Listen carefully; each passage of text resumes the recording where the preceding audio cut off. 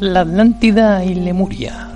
Hace 75.000 años, esta vez en la Tierra fue la era del pico más alto de civilización experimentado hasta ahora en nuestro planeta. Un tiempo de tecnologías mucho más avanzada de lo que vemos hoy, desarrollo espiritual avanzado, que era parte de la tecnología. Estas eran tecnologías de mayor densidad basadas en la conciencia en lugar de la mecánica 3D, y ciudades formadas por muchas razas, tanto terrestres como no, que viven en distintos niveles de densidad repartidos por todo el mundo. Bajo tierra, la gran civilización de Agartha interna también estaba bien establecida y todavía en expansión. Los seres que vivían allí eran en su mayoría benévolos o neutrales, aunque todavía había Ciacar, la realeza del Draco, que vivía en su fortaleza bajo África. En los milenios anteriores, los Nakals se habían dado a conocer a los Anunnaki y los iban educando en la vasta comunidad interestelar de la que formaban parte. Esto, combinado con el florecimiento de la humanidad y los avances en la conciencia, abrieron las puertas para que muchas otras razas extraterrestres visiten la Tierra, y nuestro mundo se convirtió en una verdadera utopía por un tiempo. Los experimentos genéticos también continuaron, tanto a través de la unión de varias razas como a través de la manipulación deliberada del ADN. Para cuando el Homo sapiens emergiera en este periodo, tendríamos 22 razas o tipos de genoma diferentes, gracias a la influencia de 22 razas extraterrestres diferentes de granjeros genéticos. Esto impulsó el ritmo de la evolución en todas las áreas de la vida.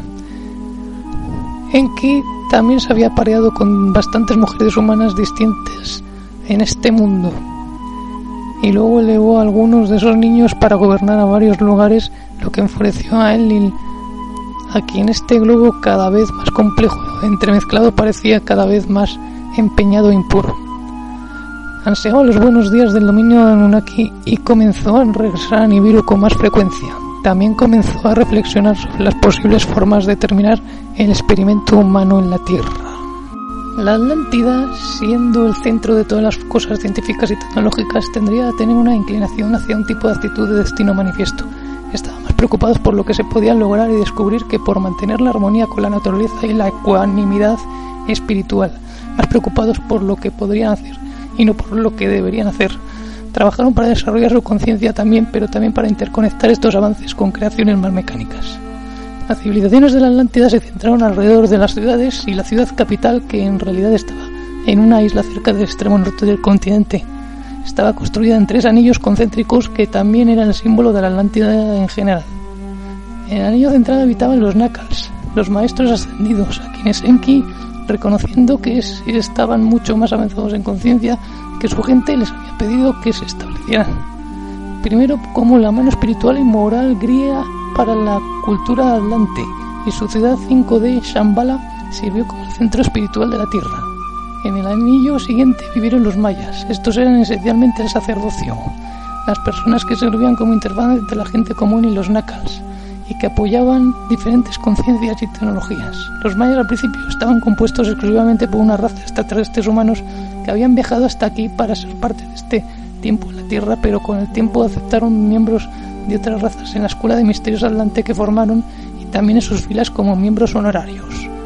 En el año exterior vivían todos los demás, muchas personas de diferentes razas, pero terrestres como no, y venían de todas las formas, colores y tamaños. En Mu, Lemuria, también estaban interesados en el desarrollo tecnológico, pero estaban más interesados en lograr avances en la conciencia, al darse cuenta de que con un desarrollo suficientemente avanzado de su cuerpo energético, la necesidad de tecnología mecánica prácticamente desapareció, aunque manipularon el mundo natural con gran efecto, como la modificación del clima para maximizar los cultivos y las islas y montañas, que se manifestaron esencialmente a partir de las materias primas de la tierra para proteger a la población contra los tifones. Toma la ciudad inexplicable de Nan Madol, construida enteramente de troncos de basalto en columnas magnéticas colocados uno encima de otro de 5 a 25 toneladas cada uno. Por supuesto, los científicos modernos están desconcertados porque no saben que estas rocas gigantes se movieron utilizando el sonido y la conciencia, que es como se construyeron la mayoría de las estructuras megalíticas inexplicables de la Tierra. El magnetismo combinado de tanto basalto en un lugar podría aprovecharse para literalmente acabar con tifones amenazantes. Los lemurianos también tenían una tecnología basada en la conciencia que les permitía compartir recuerdos, literalmente entrar en un recuerdo vivo completo con los 5 sentidos. Esta tecnología ha sido preservada por la cultura aborigen de Australia, que originalmente eran lemurianos, que la llamaban Dreamtime. La cultura de Mu plantó las semillas de algunas de nuestras tradiciones espirituales actuales. Algunas de las ideas detrás del budismo y del hinduismo se remontan allí. La organización cultural también era más laxa en Lemuria. Se parecía más a la cultura nómada y rural que al estilo de vida urbano atlante. Este era un momento de armonía y sobre todo de interacciones pacíficas entre estas culturas. Muchos atlantes viajarían a Mu para volver a la Tierra y desarrollar sus conciencias y prácticas espirituales. Los lemurianos, con una mentalidad más científica, viajarían a la Atlántida para buscar un mayor aprendizaje en esos campos. En general fue un momento muy bueno para estar vivo en la Tierra, y muchos de nosotros aquí ahora, cuando anhelamos la utopía o una civilización más avanzada, estaríamos respondiendo a la memoria celular de esta época. La mayoría de la población todavía vivía en la matriz 3D, pero muchos habían roto su programación de creencias limitantes y habían ascendido a la frecuencia 5D. Y la civilización 3D tenía un nivel muy bajo de tecnología que incorporaba dispositivos tanto entéricos como físicos. Los mitos de creación de las culturas de la isla de América del Sur, Pacífico y Pacífico Sur provienen de esta época. De la memoria de estas personas de la tierra de Mu y muchas de las historias de la mitología del antiguo Egipto en realidad no vinieron de Egipto, sino de la Atlántida. Algunos de los miembros del círculo maya desarrollaron su conciencia lo suficiente como para lograr la inmortalidad a través del proceso de ascensión y se convirtieron en miembros honorarios de los Nakals. El primero en hacer esto fue un estudiante consumado de nacimiento mixto llamado Osiris, y lo logró por un accidente con un poco de ayuda de su hermano Set.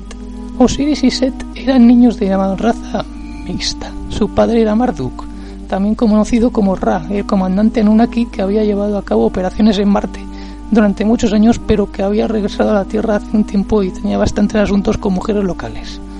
Osiris era un estudiante muy talentoso y exitoso, y su hermano estaba celoso y amargado. Tal vez a partir de la posibilidad aniquilatoria de varias genéticas, o tal vez por su alma había llevado la codificación. Debido al karma, Set había heredado algunas de las peores tendencias del lado reptiliano ADN de Anunnaki de su padre. Era violento, poderoso y servicial, con una actitud centrada en la dominación. Aunque sobresalió en la destrucción, no pudo lograr el tipo de hazañas de conciencia avanzada más poderosas que cualquier arma que parecía llegar sin esfuerzo a su hermano Osiris, que lo volvía loco. Entonces sí, cuando escuchó la noticia de que Osiris había sido convocado como candidato para la ascensión a las filas de los Nakals, casi emboscó a Osiris, matándolo y desmembrándolo mientras estaba meditando y luego enterrándolo en varios lugares de la Atlántida. Osiris había estado inmerso en la meditación, practicando y preparándose en el intenso intento de ascensión, por lo que no pudo reaccionar a tiempo para detener el golpe mortal. Pero al sentir el inminente ataque de su hermano Osiris, pudo sacar su conciencia de su cuerpo físico en el Mekarba, cuerpo de luz, en el que acababa de trabajar. Luego simplemente siguió a Set mientras disponía del cuerpo, y luego siguió a su esposa y hermana a esos lugares poco después, quienes recuperaron sus partes faltantes. Osiris podría haber sido siendo un ser ligero o reencarnado o manifestado un cuerpo de plasma, pero le gustaba su forma de carne y sangre y todavía no deseaba abandonarlo. Usando la conciencia pudo fusionarse sus partes y luego volver a habitar su forma física, solo que ahora con un cuerpo de luz en pleno de funcionamiento que le permitió transformar su ser físico en luz y volver a su voluntad. Este fue el proceso de resurrección. Él fue el primero en hacerlo. Los Nakals ya habían perfeccionado el camino a la ascensión, que finalmente tuvo el mismo resultado, pero Osiris fue el primero en reparar, volver a habitar y luego ascender a una forma física que había fallecido. Algo que un chico llamado Yeshua ben Joseph, también conocido como Jesús, aprendería a hacer miles de años después en una escuela de misterio en el Tíbet. Todo iba a las mil maravillas en la Tierra hasta aproximadamente hace 52.000 años, cuando sucedió algo que comenzó el largo deslizamiento hacia la oscuridad de la que recientemente estamos emergiendo. Todo el continente de la Atlántida estaba lleno de noticias. Los Nakals y los mayas iban a manifestar un árbol de la vida en Atlántida, su matriz energética compuesta de 10 vórtices de energía. Esto aceleraría todo el desarrollo de la Atlántida, especialmente con el desarrollo de la conciencia. En ese momento había grupos de personas en la Tierra que coincidían con la vibración de cada uno de estos centros, y se había reunido los vórtices para reforzar y reencarnar esa frecuencia, aterrizando así en el plano 3D, con la excepción de 2 puntos. Como se sabía, no se había encontrado ninguno que coincidiera con la vibración de 2, Chokmah, traducido más o menos como sabiduría, pero más especialmente esto se refiere a la ley espiritual y el propósito. Y 8, Ot, significa esplendor y más específicamente majestad e intelecto. Los arquitectos de esta cuadrícula decidieron seguir adelante de todos modos, determinando que estos dos vórtices vacíos atraerían la vida que coincidiría con su vibración, posiblemente de algunas de las personas que vivían debajo de la corteza terrestre en Aragarta, o tal vez de los sistemas estelares cercanos. Y sí, eso es lo que sucedió, pero con algunos resultados desafortunados. Dos grupos de las estrellas se sintieron atraídos por estos puntos energéticos. El primero fue el grupo que conocemos como los hebreos. Era una civilización nómada descendiente de la antigua raza Patal y aún recordaba y veneraba al antiguo creador del filamento de Ade humano, su dios Yahvé, que en realidad todavía estaba en nuestro universo, principalmente pasando el rato en la sexta densidad, y quien guiaría e intervendría para su pueblo cuando lo necesitaran. Los hebreos buscaban la sabiduría y tenían sistemas intrincados de ley espiritual y coincidían con la vibración de Chokmah.